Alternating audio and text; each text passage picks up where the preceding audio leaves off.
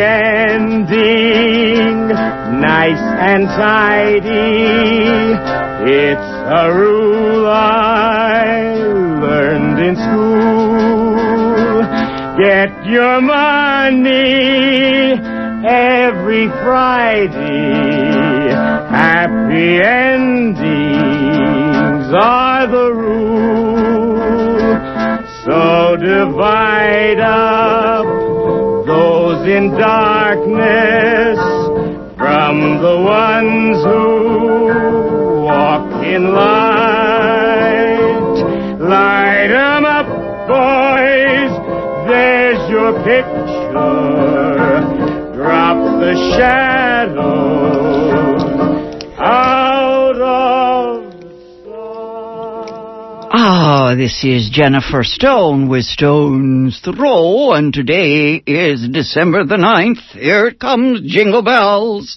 Oh, bloody hell, I don't feel any worse at Christmas than I do the rest of the year, but there is a somewhat increase in the brouhaha, the fuss we're having. The KPFA Holiday Crafts Fair this weekend. You can hear the ads from morning to night on this very station.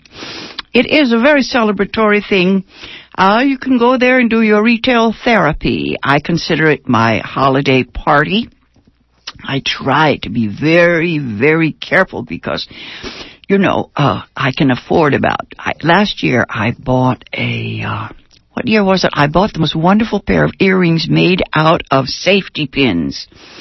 I just love them. They're hanging on my wall. I use them for art. All the wearable art, I just hang it on the back of my closet and look at it, Once in a while, I wear it away from home and people stare at me. Never mind. This week I want to talk about family values in the White House, but I picked up, I wanted to pick up, I was looking at my New Yorkers this morning, and it occurred to me that the New Yorker magazine has become my script. I think you might just as well get the New Yorker and skip Jennifer. I think I'll get both my grandchildren subscriptions to the New Yorker, and then I don't even have to nag them, I was thinking that if you come to the crafts fair, you should give me your book list for the president's daughters, ages 7 and 11, I think. And I'll see if yours agrees with mine. It is so significant what these girls will be learning in the next 8 years. I really find myself excited about it. I know that's not sophisticated, but it's so exciting to think that, we'll have secular humanists in the White House, family values returning to the first family. But I was looking in my New Yorkers, and I saw that George W. Bush, has decided to burn all of his bridges. Yes, après moi the deluge. There's a wonderful description in the November 24th issue of the New Yorker of the midnight hour, all the things George plans to do, the sort of thing. When you leave one abode, you wreck it and move on to something. He's moving on to Dallas. Lucky Dallas. Anyway, the New Yorker, it's Elizabeth Colbert in the New Yorker. Under midnight hour, the talk of their town, she says, Bush has entered into his midnight period. Midnight, the last minute. You just have to wreck everything you can lay your hands on. She says, it promises to be a dark time indeed among the many new regulations or deregulations. The administration proposes rules that would make it harder for the government to limit workers' exposure to toxins, eliminate environmental review for decisions affecting fisheries, ease restrictions on companies that blow up mountains to get at the coal underneath them. Other midnight regulations in the works include rules to allow factory farms to ignore the Clean Water Act, rules making it tougher for employees to take family or medical leave, rules that would effectively gut the Endangered Species Act. And there's a great deal of detail about that. So many creatures doomed. Anyway, the New York Times recently put it, quote, "So little time, so much damage." She goes on to say, why do presidents wait till the last minute to push through changes they've had the power to impose all along? Well, legal scholars have advanced a variety of explanations ranging from megalomania to simple distraction. You know, federal agencies like ninth graders have a hard time focusing until they're up against a deadline. Tell me about it, right? She goes on to say, none of these explanations is adequate to the current situation. What distinguishes this administration in its final days, as in its earlier ones, is the purity of its cynicism. I will repeat that. The purity of its cynicism. White House officials haven't even bothered to argue that these new rules are in the public interest. Such a claim would, in any event, be impossible to defend, as just about every midnight regulation being proposed is evidently a gift to a favored industry. She goes on a big list here. Clean Air Act. Oh, golly. Anyway, she ends this section saying, if you thought the first 100 days of the Bush administration were bad, just wait and see what the last 100 could bring. You remember Ronald Reagan's second term? He began his second term. He said, you ain't seen nothing yet. Anyway, she goes on, Elizabeth Colbert goes on to say that Representative Edward Markey of Massachusetts warns that Democratic leaders in the House and the Senate have already indicated that they will try to rescind the most egregious of Bush's midnight regulations. She goes on to describe the ways in which they might do this. Once in office, Barack Obama could ask his agencies to go through the rulemaking process all over again. But by the time that was finished, a good deal of the damage might already have been done. Oh, Macbeth, yes. What's done cannot be undone. Wash the blood off your hands. Once a power plant has been rebuilt, Elizabeth Colbert says, once a power plant has been rebuilt, it can't really be unrebuilt. The Bush administration, probably as a result of its own experience, is now trying to craft rules that are as difficult as possible to reverse. Generally speaking, major federal regulations go into effect 60 days after they are published. Okay, 60 days before Bush leaves office would be November 20th. She says it's going to be a busy week. It's going to be a bumpy night, boys and girls, right? There's some wonderful stuff in this issue again about Marion Robinson, the first granny. For Thursday morning show, I had some stuff about the relatives that are moving into the White House. They compare to Lincoln's in-laws, right? Yes, they compare them to Lincoln's in-laws. It's so much fun. Malia, the little daughter who is 10 or 11, I think she's 11 now, she told the reporters, I enjoy decorating, so I get to get this whole new room and do whatever I want.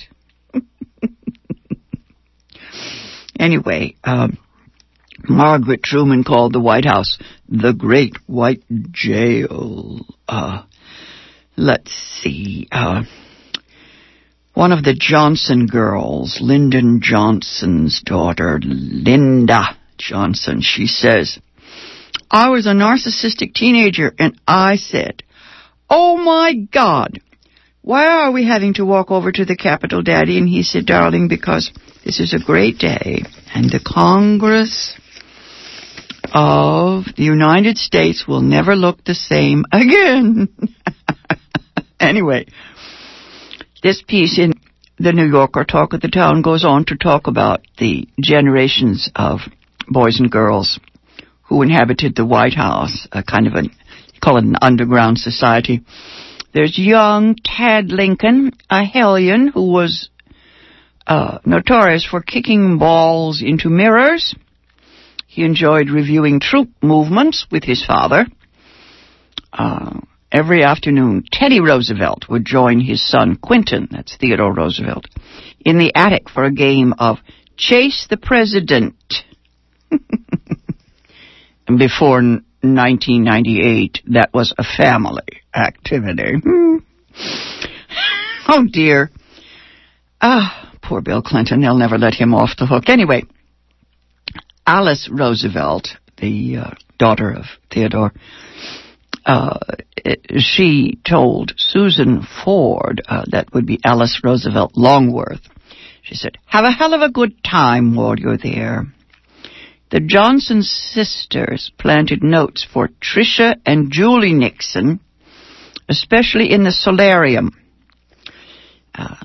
Lyndon Johnson said, I had courted there. We just wished them some precious moments. Lucy and I were of the age to be entertaining dates, and of course, you don't particularly care to be discovered by your father. When one of us saw him, we would try to message ahead that he was coming your way. We would go up the back staircase, figuring we might be able to get there quicker than Daddy could on the elevator. Anyway, we can look forward to more of these delightful shenanigans. I do think it's fascinating that there are comparisons made with Abraham Lincoln, because, of course, Abraham Lincoln's in-laws were notorious as office seekers. Lincoln tried to see them, well, he saw them as a metaphor of the nation as a great family. Yes, we're all in this together, boys and girls. That's what I call family values. We shall see. We shall see. In any case, I hope to see everybody at the KPFA Holiday Crafts Fair with your lists of the correct books for Malia and Sasha. I have taken Lord of the Flies off the list. I gifted my grandson with it thinking that it would be, what do you call that, a subversive book. He looked at me and said, I've read that. He's 13. He's reading Solzhenitsyn at the moment. Anyway, I gave him a copy of the New Yorker, the special election issue. I bought a couple more of them. I am amazed. It's the issue with the shining White House and then darkness surrounding it everywhere.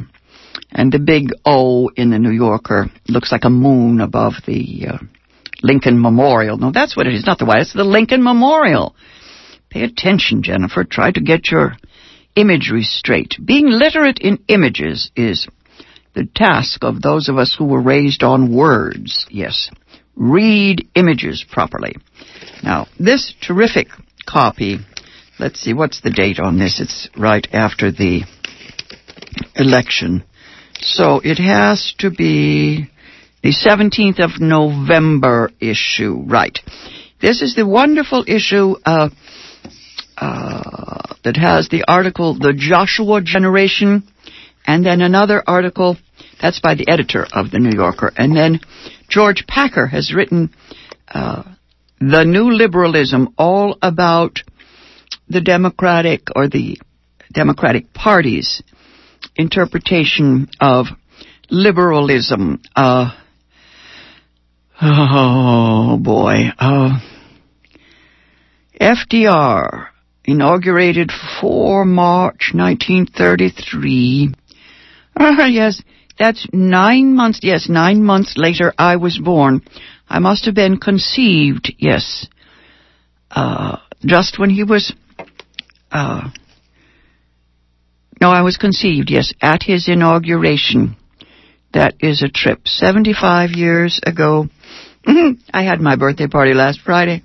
It's the anniversary of the repeal of Prohibition, 5 December 1933. History is fascinating. The whole nation was drinking, having a little booze. Mother had gin in a finger bowl in the hospital.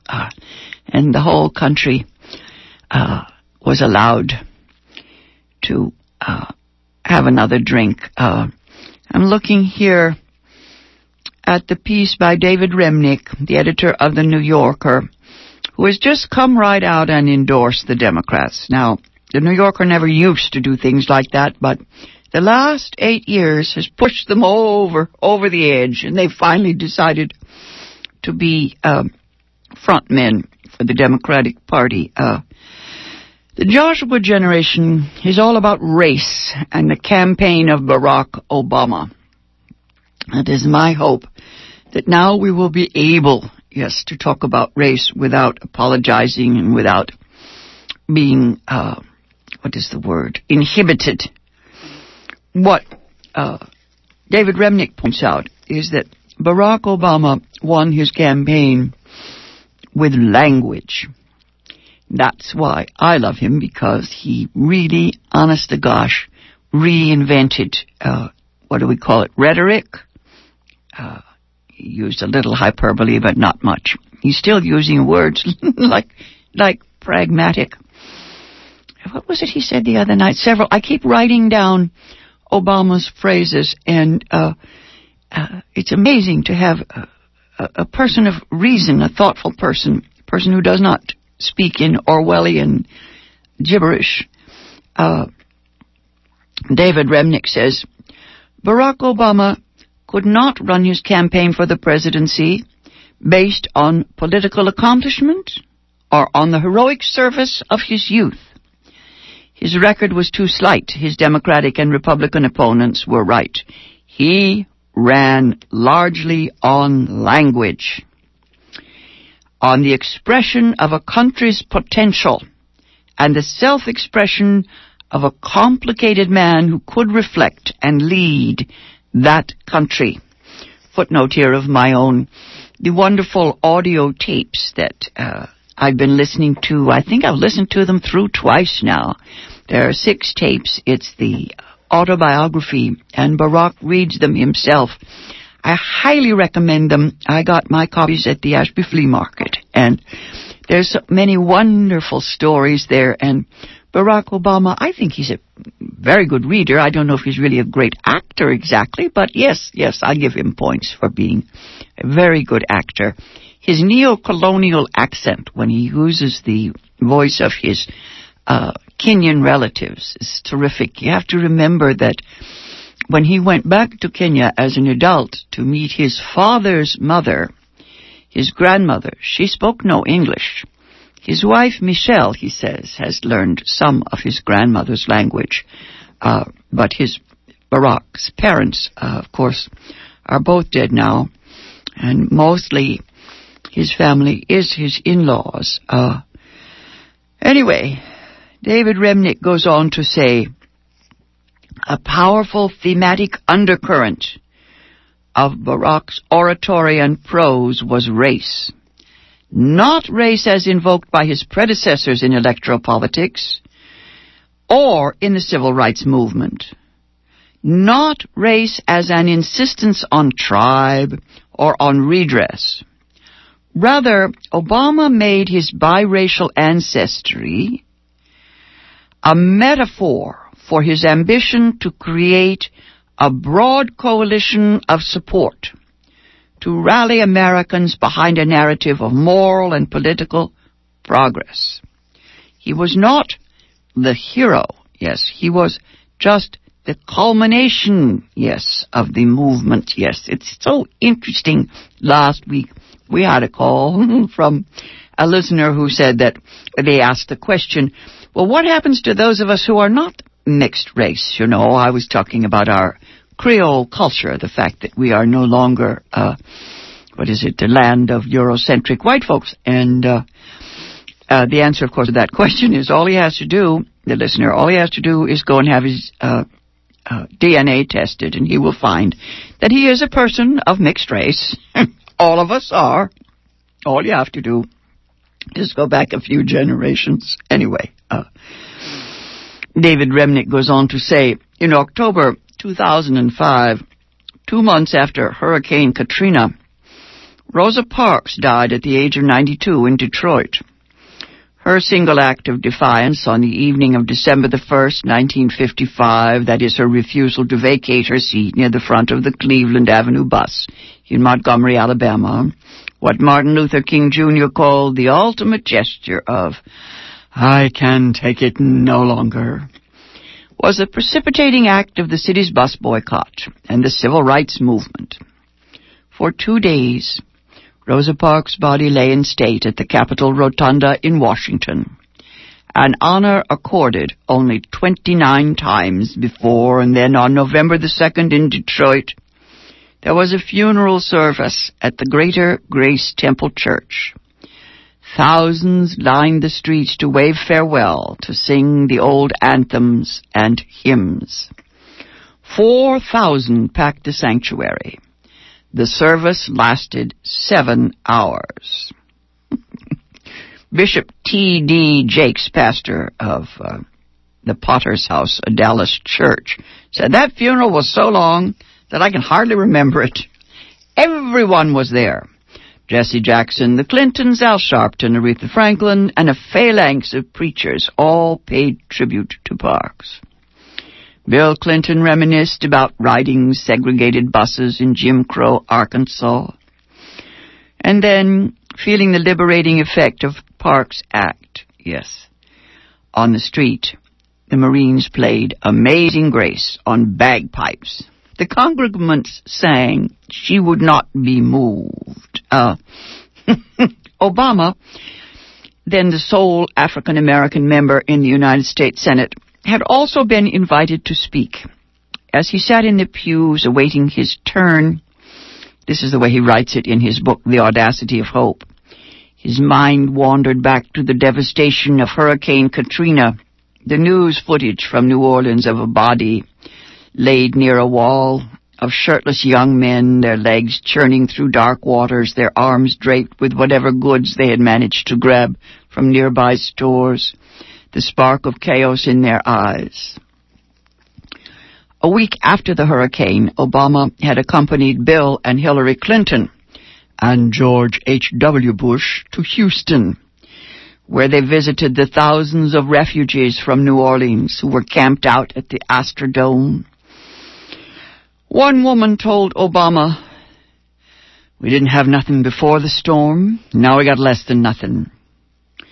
The remark was a rebuke, Obama felt, to Donald Rumsfeld and other Bush administration officials who had given him and fellow legislators a briefing on the federal response to the hurricane. Their expressions, he recalled, bristled with confidence and displayed not the slightest bit of remorse. In the church, Obama thought of how little had happened since. Cars still stuck in trees, on rooftops, predatory construction firms, winning hundreds of millions of dollars in contracts, even as they skirted affirmative action laws and hired illegal immigrants for their crews. Obama's anger, which is rarely discernible in his voice or in his demeanor, ran deep. The sense that the nation had reached a transformative moment, that it had had its conscience stirred out of a long slumber and would launch a renewed war on poverty. All that had quickly died away, he wrote. It is amazing how quickly, yes. I'm interrupting David Remnick here. Anyway, When Obama got to the lectern at Rosa Parks' funeral, he betrayed no emotion. He raised no words of protest. He was restrained and brief, as if taking pains to say nothing to compete with the Clintons, who had forged a close bond with the African-American community over the years, or let alone the older organizers, activists, and preachers. Obama was still a relative stranger to the audience in Detroit. I keep thinking about that. I'm breaking in here a footnote, how for so many of the elders in the civil rights movement, Obama must seem kind of an upstart, Here he comes along, and I don't suppose you could say reaps the benefits, but he did win the election, this young man. Anyway, a former mayor of New Orleans, Marc Morial, said, in terms of operating in the space of African-American politics, people hadn't seen him very much. They didn't really know who he was or where he came from or what he was all about. I mean, you don't come in there as a senator and try to upstage anyone or abuse the podium and give a speech that's too good. He has to think, my presence is enough. The people who worked with Rosa Parks, this was their time to speak. It was only on March 4th, 2007, a few weeks after he announced his candidacy for president, that Obama explicitly inserted himself in the timeline of American racial politics. At the Brown Chapel AME Church in Selma, Alabama, he joined older civil rights leaders and churchmen in commemorating the voting rights marches of a generation ago. From the pulpit, Obama then paid tribute to what he called the Moses generation. Martin Luther King, John Lewis, Anna Cooper, the Reverend Joseph Lowry, the men and women of the movement who marched and suffered, but who, in so many cases, didn't cross over the river to see the promised land. He thanked them and praised their courage and honored their martyrdom. Then he spent much of his speech on his own generation, called the Joshua generation. He tried to answer the question, what is called of us? Life had improved for African Americans, but we shouldn't forget that better is not good enough. Discrimination still existed, history was being forgotten, schools were underfunded, citizens left uninsured, especially minorities. People were out looking for that Oprah money. They had forgotten the need for service, discipline, political will. This article is in the November 17th New Yorker. I gave this to my grandson to take to his school.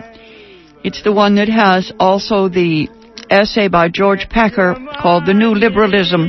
Has a hilarious picture of Barack Obama as FDR, yes, with the big grin and the cigarette holder in the hat. I just wonder where all this is going to lead, whether we are going to see a transformative day. I'll be back on the air Thursday morning at 8:20. This has been Jennifer Stone. Till then, go easy. And if you can't go easy, go as easy as you can. Drop the shadows out of sight. Want to have a really green holiday season? Eco Holiday SF is decking the halls of San Francisco's Galleria Design Center, Sunday, December 14th from 11 a.m. to 8 p.m. Enjoy sipping on organic tea or a cocktail while you shop for unique gifts from local green businesses. Live entertainment, DJs, costume characters, do-it-yourself workshops, children's activities, and yummy organic food. Tickets at the door are $5 for adults, $3 for bicyclists, and free for children. Lots of parking and wheelchair accessible. Visit EcoHolidaySF.com now for more details and join the economic evolution. This is a benefit for San Francisco Urban Alliance for Sustainability.